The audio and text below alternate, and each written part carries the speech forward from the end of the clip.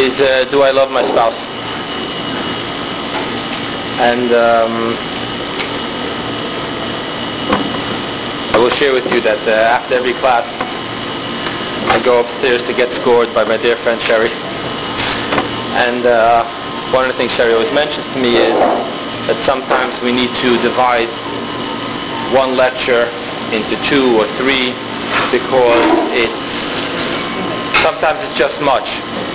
So I actually divided this lecture into 2. It's going to be, this is part A, and next week will be part B. Next month, I'm sorry, will be part B. It's once a month. But the question over here is, do I love my spouse? And the subtitle was A Brave and Daring Journey into the Question. I want to first define what the word brave and daring means. Because normally such a question, do I love my spouse, people don't really want to go to that question. Because it is brave and daring, because you always face the chance of coming up with the answer no. And then if you do come up with that answer no, you need to define that word no. Does it mean that I used to be and I am no more, or I feel that my spouse is that way towards me? And then you also have sometimes come to term, and unfortunately a lot of times when I do marriage counseling, which is already way too late into the situation, so it becomes the conversation, I never loved her, she never loved me, so forth and so on. So at that point it gets very difficult, but that's a point where if you're going to ask this question, do I love my spouse, then you're going to have to be able to face the truth no matter what it is. And the truth sometimes isn't pleasant, and therefore we go into denial. And let's just not go there. Until we don't fight that battle that hasn't been lost, let's just not do it. And then the pain of, if the answer is no, becomes a question of, okay, now I'm in realization, I'm in a loveless marriage, and now becomes another set of questions. What do I do now? Do I step out? Do I stay? Are there kids involved? Are there not kids involved? And if I do decide to stay, what are my choices? Do I accept that that's what it is? I'm just going to have a marriage and respectful, but I don't love. Or can I hope that something, I identify that somewhere along in this relationship, either I've come to take for granted, or I just stop focusing, stop putting in an effort, stop feeding the fire, and maybe now that I've realized that, I can work on it. Maybe there still is hope to bring love back into my marriage. And all these questions are very difficult questions. The difficult question of coming to realization, to be able to really ask yourself, and I want to focus again on one thing, even though I may have spoken now on both sides of the coin, I specifically am asking the title, do I love my spouse? This conversation is not about whether you are going to think if your spouse loves you or not. Generally speaking, that's a dangerous area, because when we start imposing our thoughts that we think the other thinks upon me, we're entering into a very dangerous neighborhood. That you need to have open communication. Who will tell you if your spouse loves you or not is your spouse, not you to your spouse. You can say, I feel unloved, and that would have to be another discussion with your spouse. Why? But that's not today's question. Today's question is not whether your spouse loves you, because that you don't need to be so brave to go ahead and point fingers at what your spouse feels about you. It is brave and daring to be able to question yourself what you feel about your spouse. So really please focus that today, do not start transferring anything that I'm saying today into, is that what my spouse thinks about me? Because if you are doing that, you're wasting your time. There is nothing constructive in that conversation. The real focus of today is, do I love my spouse? That's the question here to discuss. If we're going to be brave and daring about it, that's the question we need to discuss. And again, the question of being brave, why does it take to be brave? Because this is a relationship where if you find out that the answer is no, there's a deep emptiness, a loneliness that comes with it. and then there's decisions, there's thoughts to be made. Most likely you're going to experience a big down before you can even get back up. You start evaluating, it's been many years, what happened. You start going back to the old-fashioned feelings you had when you were teenagers, and it's not an easy journey. And yet, nevertheless, I'm going to tell you that that's not what I mean when I wrote a brave and daring journey. The brave and daring journey here that I am referring to, which we're soon going to talk about, is not the question whether do I find out that no, I'm in a marriage with someone I don't love. That is brave and daring, but that's not what we're talking about right here, right now. What do I mean by brave and daring? The brave and daring I refer to, I want to tell you what the difference between psychology and Hasidus is. Because I need to emphasize that today we are not in a psychology session or a psychology lecture. We're here studying Torah, and more specifically Hasidus. What is the difference between psychology and Hasidus? Because it seems to be we're talking about things that could go under the title psychology. So I want to share with you an interesting joke I heard about psychology. No, I actually used to make jokes about psychologists and psychology a lot more often, but today I've actually come to respect and have a very dear friend that's a psychologist. We don't make those jokes.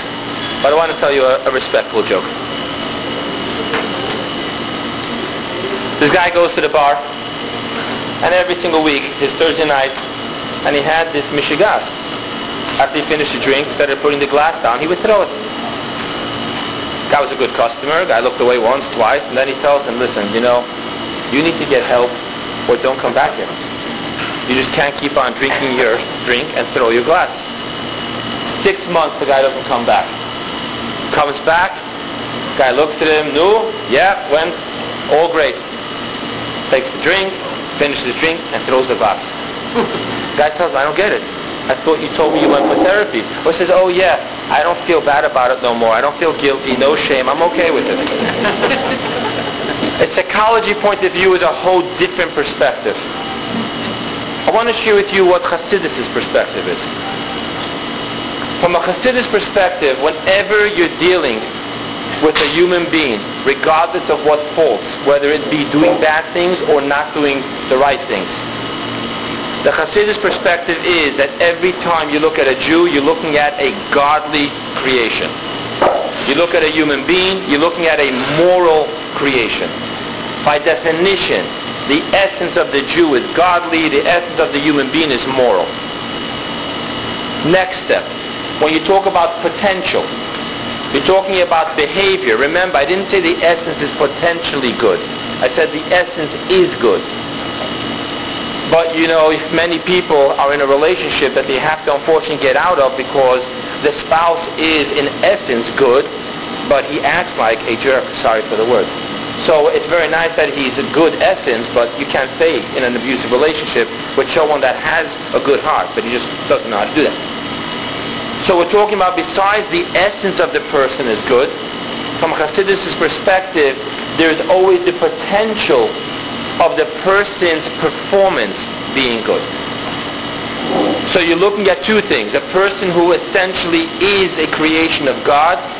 God is good. God's creations are essentially good. On top of that, every single person has the potential to perform good. Now when you have that situation, that perspective, the next question where the real struggle is, the essence is good, the potential of performance is good, and now we have to look at the actual performance. The actual performance is lacking, if that be the case. And that is the struggle of Hasidus, to see how good plus good can equal bad. If you're essentially good, and your performance in potential is good, why in actuality aren't we performing good? From that perspective, Hasidus will always approach the situation from saying, this person's good, this person potentially will be physically, tangibly performing good deeds. What I need to understand is, where is the cutoff, where is the blockage, where is the curtain, where is the locked door, where is the shut window between the potential of performance and the actual performance. That is the struggle between the mind and the heart. That is the struggle that Tanya has. Tanya tells you that you are in essence a Beinoni. In potential, you could always, in every single struggle between good and bad, you can always perform like a Beinoni, and then you shut the book and you do what you weren't supposed to do. So the struggle of Tanya is, how do I get that potential? The fact that I'm essentially good knows that I'm in the ballpark. Not only that, I have potential to actually do good things, so I'm at bat. Now, how do I learn to take a swing, connect, and make a hit? That's the struggle of Chassidus. So it's a whole different approach. From that perspective, the question here today, do I love my spouse? Right now here, as we sit around by a Chassidus class, the answer is yes. In essence, yes. In potential, yes. Now, we need to be brave and daring to say that if in essence I love my spouse, potential performance, the tangible emotion of my heart, the potential of that is I love my spouse, then I'm left with a question. Where is the actual physical, tangible feeling, emotion of love? Why is that brave and daring?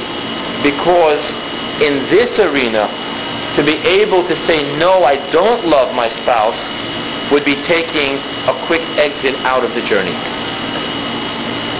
To be able to say that this is the fact, this is my spouse, this is the other half of my soul.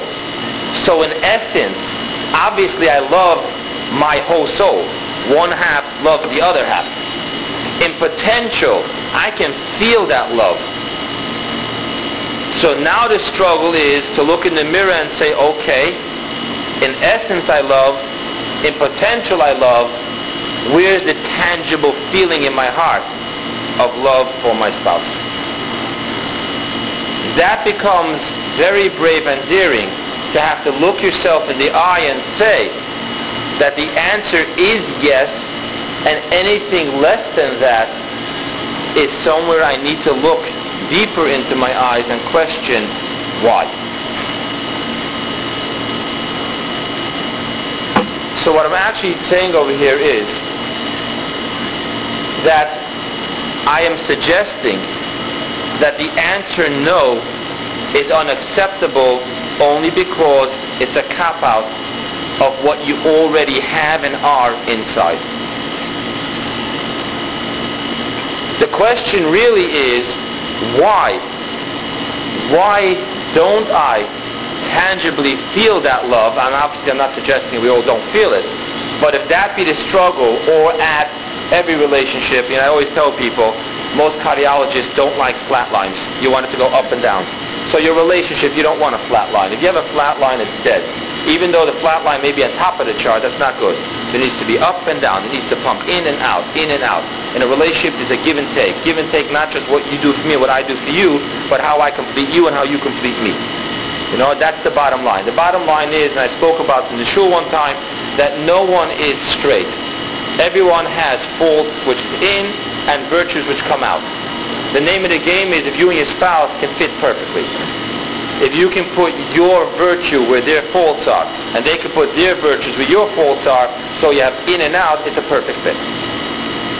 So the question is not whether there's a flat line there, but the real question is that why and how am I supposed to bring out the essence of love that two half of souls have for each other, the potential of actually feeling it and acting upon it, and then the actual feeling that we all know there is nothing more amazing. Forget about feeling love. Most of us are always struggling and complaining we don't feel love. I will tell you from everything I've studied, the human need to love is much greater than the human need to feel love. And that's why it was precisely the question, do I love, and not do I feel love. That could have been a whole different lecture. We're talking about the real necessity of the human heart is to be able to love. The feeling loved, I personally believe, is secondary. So the real question here is, if I don't love, remember, if you don't feel love, it's very easy to blame the other. If you're not loving, well, we can very easily say, I don't love because he did this to me and did that to me, but the onus is more on you. You need to be able to love. More than that, you need to take the love that already exists on the essence level of your soul, on the potential level in your soul, and make it real. With that being said, the real interesting question here is that it seems to be God, in his infinite sense of humor, because everything about him is infinite, including his sense of humor, we need to understand what exactly he did. Took a male, took a female, and told them to become one.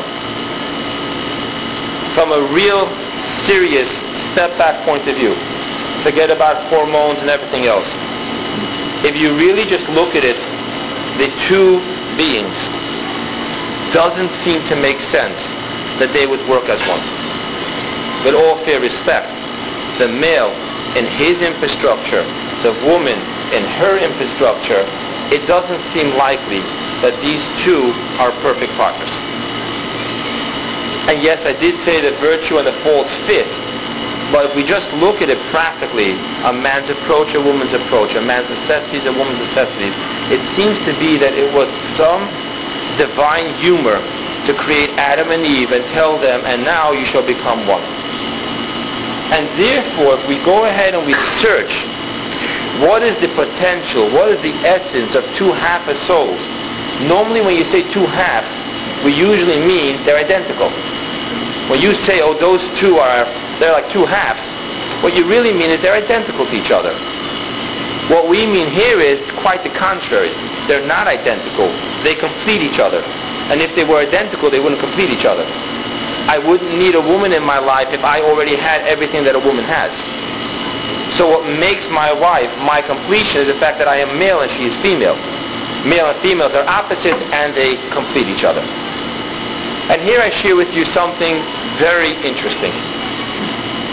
Most of you know the story that Adam was created and then Adam was put to sleep and God got to play surgeon, took out a rib and created Eve.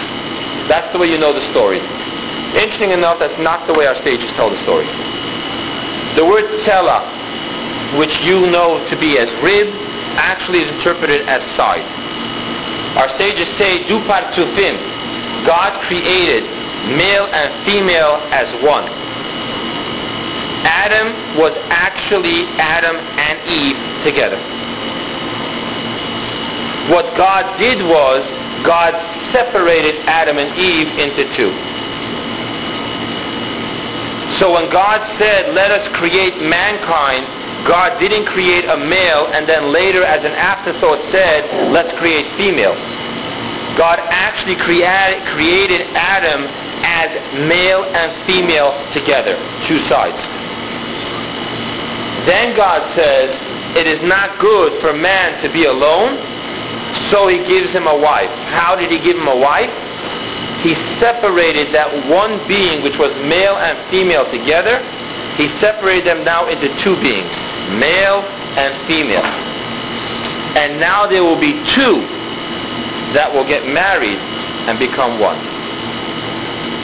An interesting topic in itself, why if Adam had Eve as one being, he was lonely, and yet when Eve was separated from Adam, and then they fell in love and got married, they're no more lonely. An interesting topic we need to explore. But that is what our sages says. Adam and Eve was one, God separated them, and then they became man and wife. Something more interesting. Even after they were separated, there still exists in each one, both the male and the female, both male and female. And I explain myself.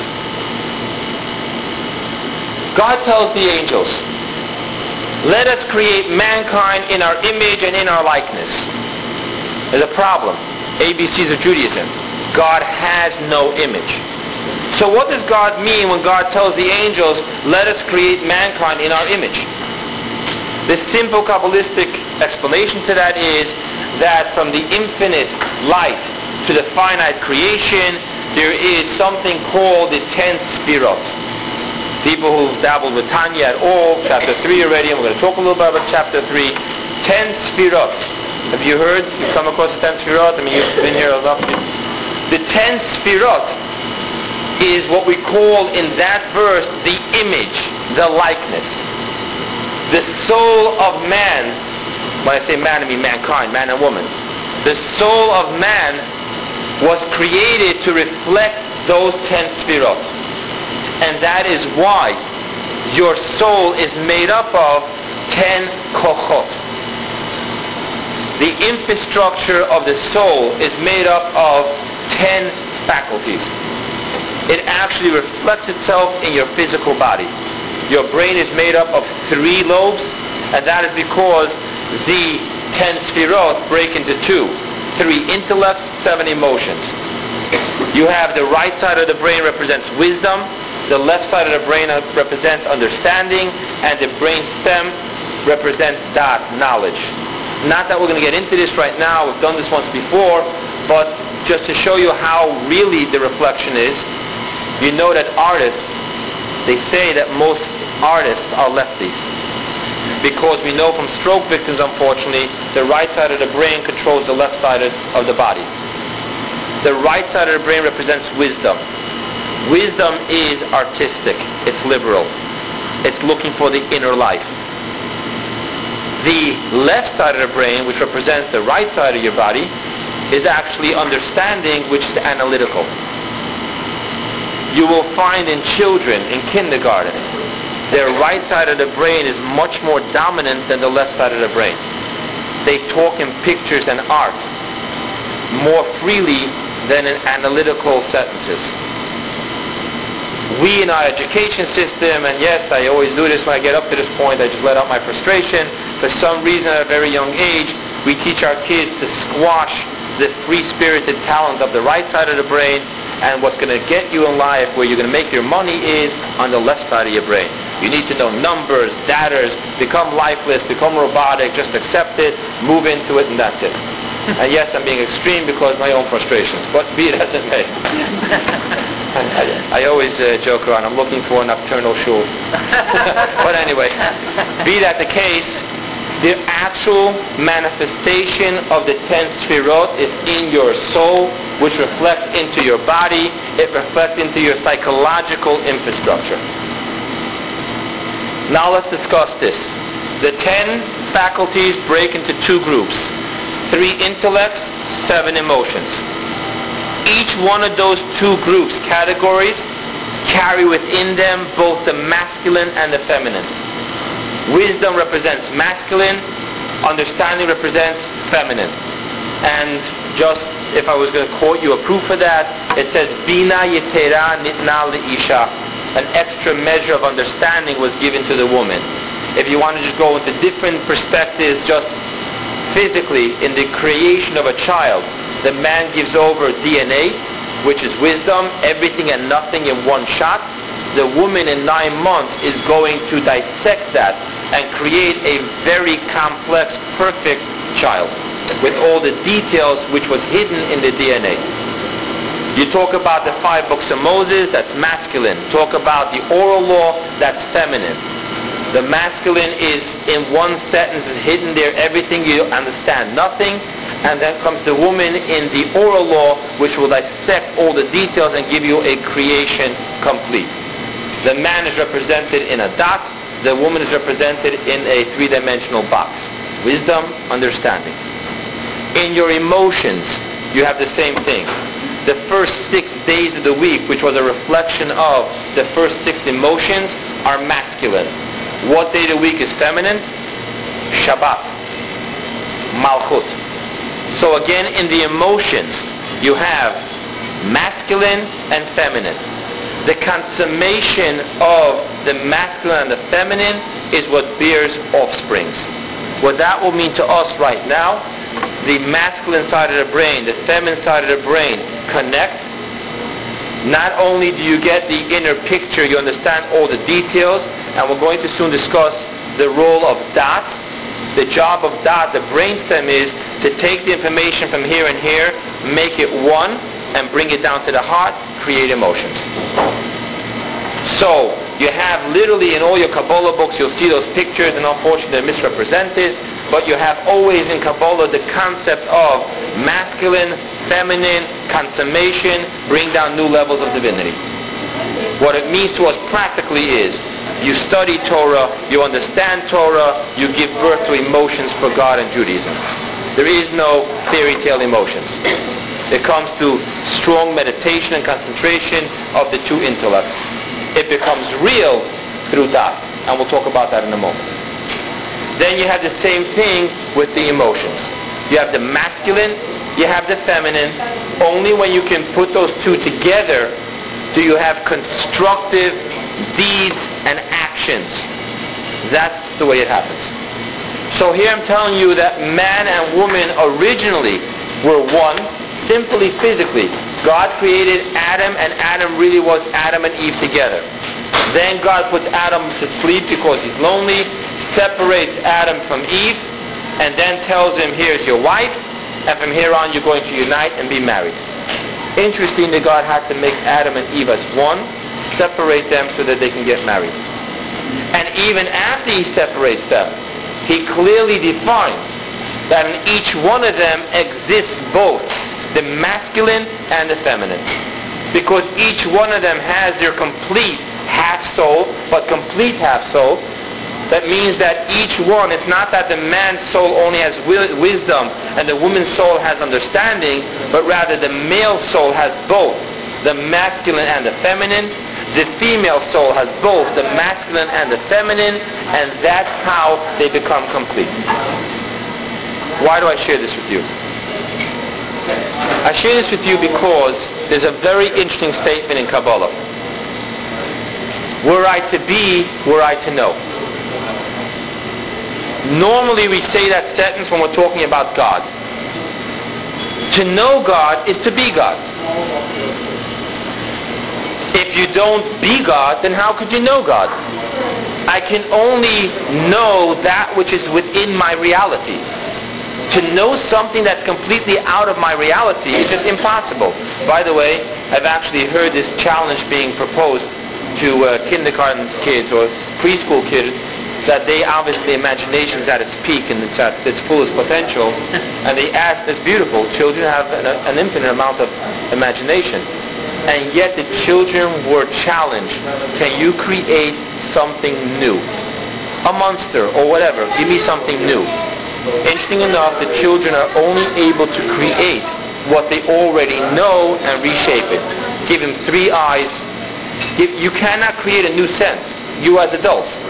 Sit and try to create a new sense. You will see that what you're going to do is reform or take senses that you already know and redefine them. You cannot come up with something new that doesn't exist within you. It's not within our potential. And therefore, to be God is to know God. If you're not God, you cannot know God. And that's why, by the way, in Chassidus, the only reason why we have any understanding of God is because of the soul within us. At some level, we are God, so we can know God. And that's why the entire study of understanding God is the study of knowing your soul. And from my soul, I see God. Coming back to our conversation here. What I am suggesting here is that were Adam and Eve not to have been created as one and then separated, was the male and the female not to have within them each both masculine and feminine, there would be no chance of a male or a female truly loving each other. We need to understand the definition of the word love. The word love, I tell you a story, I know the woman it happened to. She actually published it, so I'll mention her name. She's a very interesting writer. Her name is Miss Chana Sharfstein. She, as a single girl, was already moving on in age, and everyone was getting onto her case. No, I'm sure you all heard this. No, we're waiting for grandchildren. That's a famous sentence. And what happens is, she walks into the Rebbe for Yechidus, and she asks by the Rebbe a blessing. And the Rebbe says, talk to her about her shidduch. Why are you having a hard time? And she starts telling the Rebbe for what kind of love she's looking for. I heard the story directly from her. Her and my mother are good friends. She said the Rebbe looked at her and said, you read too many novels. That love isn't real. Period. End of story. So really, and another one of my pet peeves, you heard me talk before about education, the Hollywood, in my humble opinion, is the responsibility at a very large cost for our divorce rate. Our divorce rate. They create in us a yearning for experiences that just do not exist. End of story. And then we come home and we look at our spouse and we wonder, how come you didn't do for me what Mr. Tom Cruise got paid $4 million to act out doing for her? And it just doesn't exist. It just simply doesn't exist. So if you want to understand the true structure of love, love needs to have to know. What I've just interjected for you is that you cannot to know if you don't to be. Which is why I believe that God didn't make a mistake and correct his mistake. God didn't create first Adam and Eve as one and say, oh, he's feeling lonely, that was a mistake, let's separate them. It's quite obvious that God's original plan was to have Adam and Eve separated and married. But then why did he create them as one? I need to tell you, when I repeat what my teachers told me, I say it as a definite statement. I am just giving you a suggestion at this point. I did not see this written anywhere. What I am suggesting is, because if Adam and Eve were not to be one, they would never be able to know each other, and if they can't know each other, they can't love each other. And therefore it's my understanding that Adam and Eve were created as one, so that when they're separated, Adam could know Eve, Eve could know Adam, and now there's a chance to love. On top of that, even after they were separated, they both need, till this very day, to have within them both the masculine and the feminine to be able to appreciate each other. And yet, I need to tell you, in my notes I put it in bold, but I just want you to know how important this is. The feminine of the masculine is masculine. The masculine of the feminine is feminine. You need to understand that. It's very important to understand that.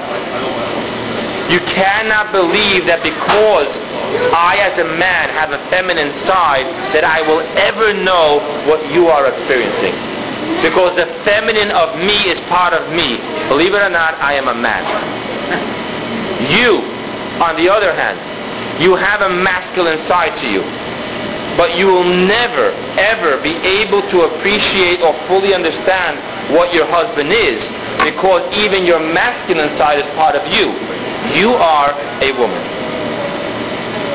It is very, very important to understand that. That while God has given us each this amazing gift to be able to be the opposite, and yet nevertheless we are not and never will be the opposite. So if you're really ever going to look into your husband's eyes and ask him, when are you ever going to understand me? Let me tell you the answer. Never. It's just a fact. We need to be able to appreciate that so that we can be real. Because if you want to have fantasy love and believe he understands you and you understand him, we're wasting each other's time. Let's be real about it. Let's know what's real, let's know what's possible, and let's appreciate the gifts that God really did give us, and not create Hollywood productions and that we can sit and cry. Let's be real about this. You have within you masculine, I have within me feminine. My feminine is ultimately masculine, and your masculine is ultimately feminine. I want to tell you how this plays an important role in Judaism. Men and women have different mitzvot and obligations. Plain and simple. Because a man is a man and a woman is a woman. And the woman who thinks she can only connect to God by putting on a tallit will never experience how a woman can experience God. And the man that thinks that he has to go ahead and experience God, by Him being the one to push her away and light the Shabbos candles, will never experience God as a man is meant to be. And yet, nevertheless, there are many mitzvot that apply both to men and women. And here I tell you that even those mitzvot that both men and women experience cannot be experienced the same. Because even then, the woman is a woman and the man is a man. So what I am presenting to you here is that ultimately speaking, the only chance you ever have with your spouse is because way in the beginning, Adam and Eve, male and female, were one. So the to be existed. And then when they were separated, they can have the to know. And even after they were separated, at some level, even then, the man and the woman can look at each other in the sense of to be. Because God gave the man in his 10 sfirot, feminine, and that God gave the woman in her 10 sfirot, the masculine. And yet I tell you in bold italic that remember, your masculine is feminine and my feminine is masculine. Now that we understand that there is a to be, so there could be a to know, we need to go to the next step. In my understanding of chapter 3 of Tanya, the structure of a relationship has to be, to know, then you get to know is to understand, then you get to respect, trust, and love. There is a chain of events here. Someone who loves someone that they don't know, they don't respect, and they obviously don't trust, you don't have love. Fatuity, lust, we can come up with very nice, unpolitically correct words, but that's what it is. So the to be factor needs to lead into the understand factor. The understand factor needs to lead into the respect factor. The respect factor leads into the trust factor, and then you can experience love. I said in my understanding of Tanya, because now I need to tell you what the Alter Rebbe really did say. The Alter Rebbe in chapter 3 says there's wisdom and there's understanding. Wisdom understanding is a complete picture. You understand the details, the complexity, and you understand the inner soul, the simplicity of that complexity.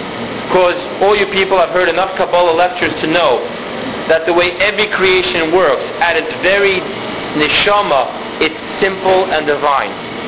And yet that simple divine neshama needs to express itself into the complexity of it all. We don't have human beings, you and I, we are constantly trying to keep ourselves hormonally and chemically balanced because there's so many different factors going on in us. That complexity, I don't know if you guys got to read the email or not, but the email I sent out before Purim was the reason why we need masks. There's a reason for masks. The essence of our neshama needs to be able to express itself in the details of our life. So you have wisdom, the simplicity of it all. You have bina, the analytical details which makes it real and tangible for us of it all. Now you can give birth to emotions. If I ask you, do you love God? And of course, which Jew is going to say, of course I love God. And they ask you, when's the last time you thought about God? And it's somewhere around high holidays. By the way, guys, it's already March time. Which tells me that the word I love God is immature, with all due respect to you and to me. The definition of to love is to I actually have a student that was talking to me about this, and I explained to the student. The definition of love is really an obsession of thought. I think about you so much,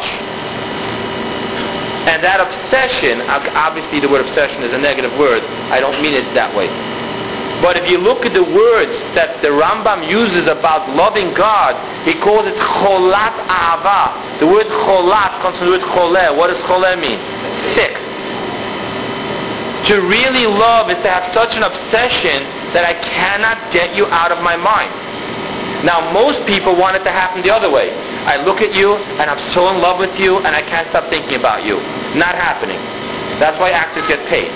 What really happens is, I think about you. I get to know about you. I find my mind keep on coming back to you. I think about you more and more. That creates love. So it's not love creates thoughts. Thoughts create love. And that's why chapter 3 completely lines up. Intellect are the parents that give birth to the children, which is the emotions. And yet he says there's something interesting. He defines that wisdom and understanding, which is a complete and thorough knowledge of whatever the topic is, in Tanya it's God. He still says that you're not going to experience nothing more, and I quote you the words, Dimyonot shav. In English, that's false fancies. So you have a complete chachma and bina, wisdom and understanding of God. You feel like I love God, and the Alter Rebbe tells you you're fooling yourself. Because in the last 6-7 lines of that chapter, he says, without dat, the brainstem, these two are not connecting to here. Wisdom and understanding will not connect to the heart without dat. So we really need to understand what the word dat means. The word dat in English is translated as knowledge, but there's a problem with that word. Because when you and I say a person is knowledgeable, what we really mean normally is he has a lot of data. That's not what we mean in Tanya.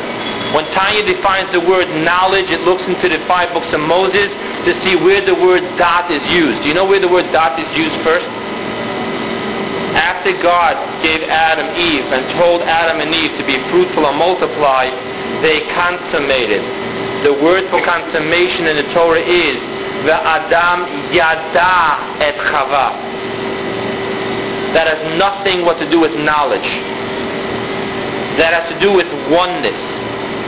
Practically speaking, how long have you thought about this? People, if we talk plain, simple psychological language for a second, what's the difference between a dream and a vision? You dream or you have a vision? I would suggest here today the difference is dat. Dat turns a dream into a vision. It's not just because a dream is just general, foggy, cloudy, but really what turns a dream into a vision is when it becomes tangible. You can feel it, you can taste it, it's that real to you. That's consummation. The fifth Lubavitcher Rebbe, in a huge discourse that went on for many weeks, he defines the word dat as hakara. The word hakara in simple Hebrew means lahakir. Lahakir is to recognize, but that's not what he means there. He means something deeper into the word recognize. I would define what he means there as the inner experience, as identifying. If you don't have an inner experience, if I just know, then that means nothing to me. Let's just talk simple language. You're married to a wonderful man. If I told you there's a man just like your husband that lives in China, looks like him, talks like him, everything's just like him, you're going to love your husband and not that man. Because that man means nothing to you. You have no inner experience with that person. There is no dat. You have a thorough chokhmah and bina, but it's not your husband. There's a very interesting reason why when we pray to God, we say Elokeinu ve'Elokei Avotenu. Our God, God of our forefathers. Because if God is only God of our forefathers, then there is no dat between God and me and God. So there can be no true love between God and me and God. The first thing you need to say is Elokei Avotenu. Elokeinu. Our God. He's my God. When I woke up this morning, who put that soul back into me? My God. And then realize how rich this history of love goes on with God. Elokei Avotenu. So really the Alter Rebbe is writing there in Tanya, when you talk about love, if you just have chokhmah and bina, wisdom and understanding, but you don't have dat, you don't have an identifying moment, you don't have an inner experience, then you cannot love. Which takes me back to the original concept we were talking about. The definition of can I love my spouse, simply speaking, it should be no. Your spouse is an opposite gender, so you can never really imagine what they really are and what they really think and what they really experience. And then I tell you, no. God created Adam and Eve as du partsufim together. God separated them and left within each of them the opposite gender. In your 10 kochot, you have masculine and feminine. In the other spouse's 10 kochot, he has masculine and feminine. So not only can you have a wisdom and understanding, you can have dat. At some level, you can look into your spouse's eyes, and actually, because at some level you are to be, you can have to know. And if you have to know, which is understanding, and understanding on the level of dat, inner experience, identifying, a true identifying, the way only a mother can tell a child, I understand you. At that moment, you can now build respect, trust, and love. So what I'm suggesting to you here is that the daring, brave journey of today's topic, do I love my spouse, really is the brave and daring journey for the woman to be able to find the masculine side within her, from there to know your husband, and then with all that to know that my masculine is feminine, but now I can at least have some love.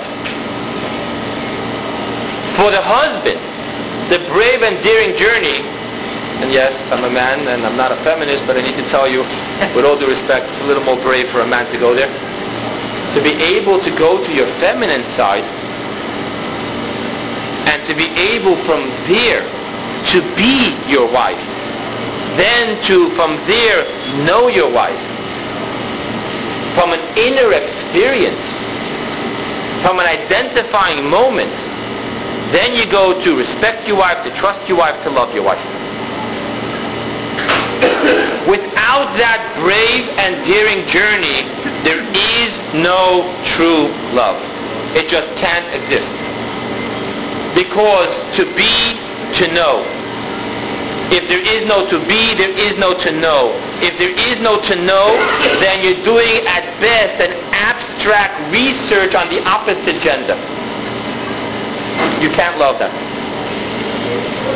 So as to be, to know from a dat level, hakara, inner experience, identifying, to be there with them.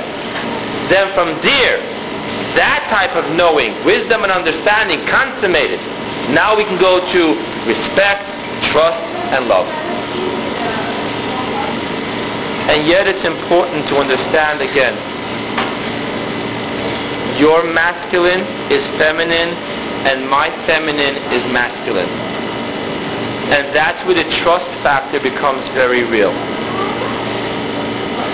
The definition of the word, do I love my spouse, and everything we're talking about here is that we were gifted by God from our origin to our present day soul and psychological infrastructure to be du partsufim, masculine and feminine.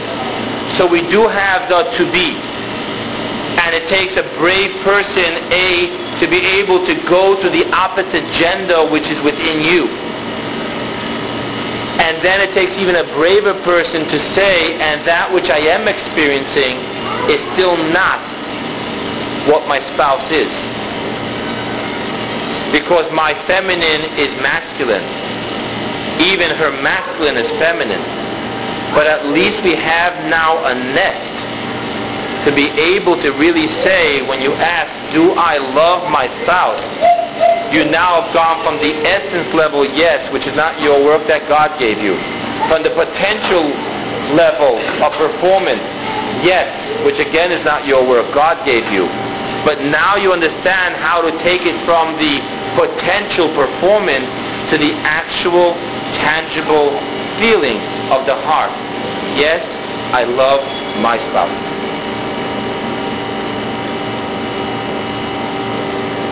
Practically speaking, when I usually give these type of lectures talking about love, I usually present a challenge. I'm going to present a challenge to you. If you cannot write a 2-page essay about why you love your spouse, do not take the right to say, I love my spouse. 2 pages.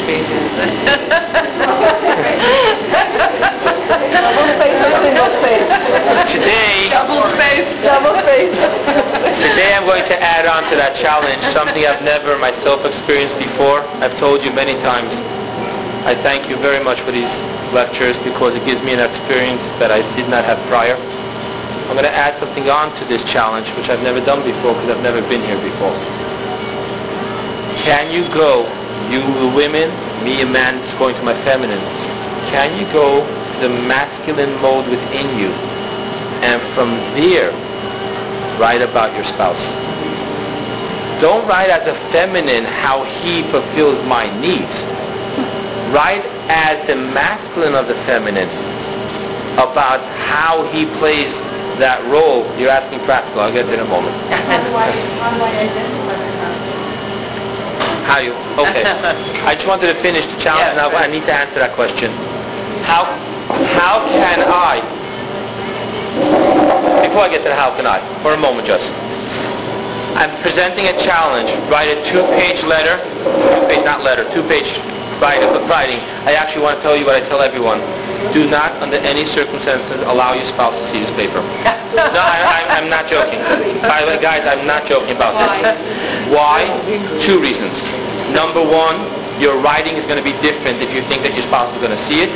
Number 2, this is your intimate moment with yourself about him, not about him. What happens after you write that is what you'll share with him. This paper gets written and destroyed. Okay? But it's done from your masculine self. It's done. Now, that's what I'm saying. A, can you write that 2-page? Number 2, I'm challenging myself and you today. Can we go to the opposite gender within us and write it from there so it'll be a closer appreciation, a truer understanding of each other? You asked me how. I want to tell you, I sent someone an email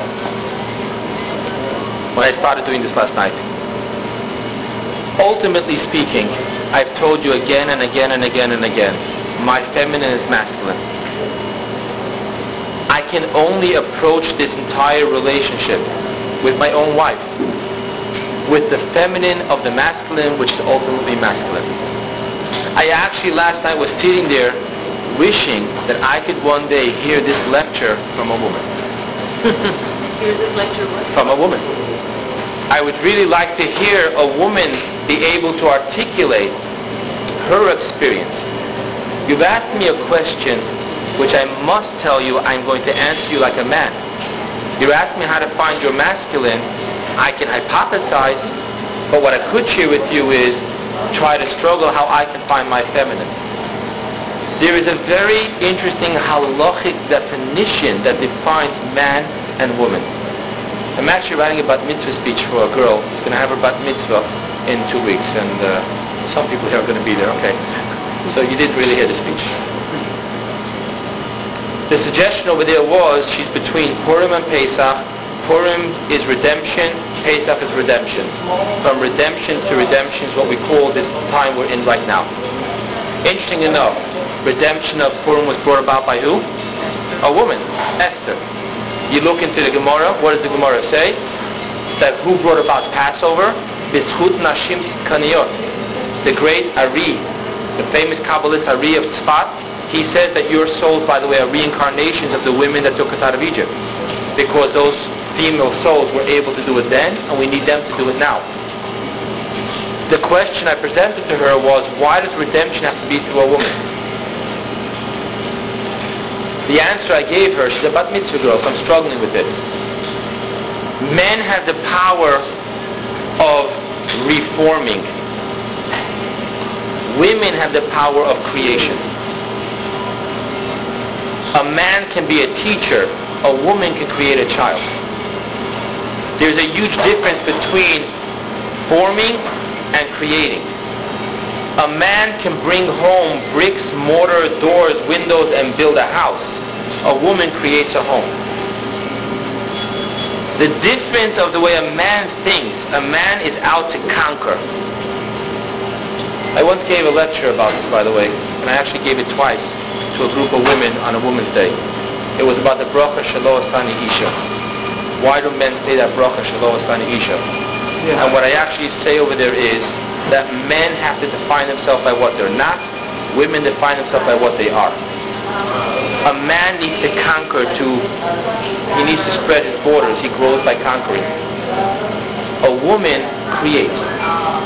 If you're asking me how I see within me that feminine side, when I want to understand why my wife does things she does, and when I'm not doing it in a frustrated mode, that's really what I try to do. I try to ask myself, okay, stop thinking like Avrohom, who's a man, think like Rivka, who's a woman, and try to understand how she's experiencing it, and then you'll understand why she's reacting that way, and then you can respect, trust, and love. I don't agree with my wife, but I can respect, trust, and love my wife. I don't need my wife to do things the way I do things, because then I'm two men in the same house. That's not good. I want my wife to do things the way she does things. But the frustration of it all is when I don't understand why, what. You know, when you make a comment that you have in mind a compliment and she shoots it back at you like you insulted her, I actually had that. I knew a certain woman was actually trying to lose weight, and I used the opportunity in a respectful way to say, oh wow, Baruch Hashem, well, I used to be fat. How do you do that to a man? I just gave you a compliment. So that's a frustration between the man and the woman. But if I can use the gift that God gave within me, the feminine side of my 10 kochot, and try to understand and try to fathom what it would be to create rather than to conquer and form. What it would be to get your point across without domination, but rather from absorption. That's a different perspective for a man. You need to go ahead and sit down and figure out from your masculine side, because I can't do that. I can just tell you that what I did tell you, even that will never be my understanding of my wife, because I wrote it in bold and italics. My feminine is masculine. But at some point, if you can start like, okay, stop thinking like Iveta. Stop thinking like Solomon. Where's that in me? How do I understand him in me? And then at the end of that to say, and this is only a fathom of what he's experiencing because I'm feminine and he's masculine. From that perspective, you're now understanding remember, it's all about do I love my spouse. Forget the opposite side completely. Now you can say at some level, I can really say I love my spouse. Because at some level, God gave me the gift to be my spouse, so I can really understand on the inner experience my spouse. Then I can go to respect, trust, and love. And even then realize that this is all with me forever being feminine. And he is completely masculine.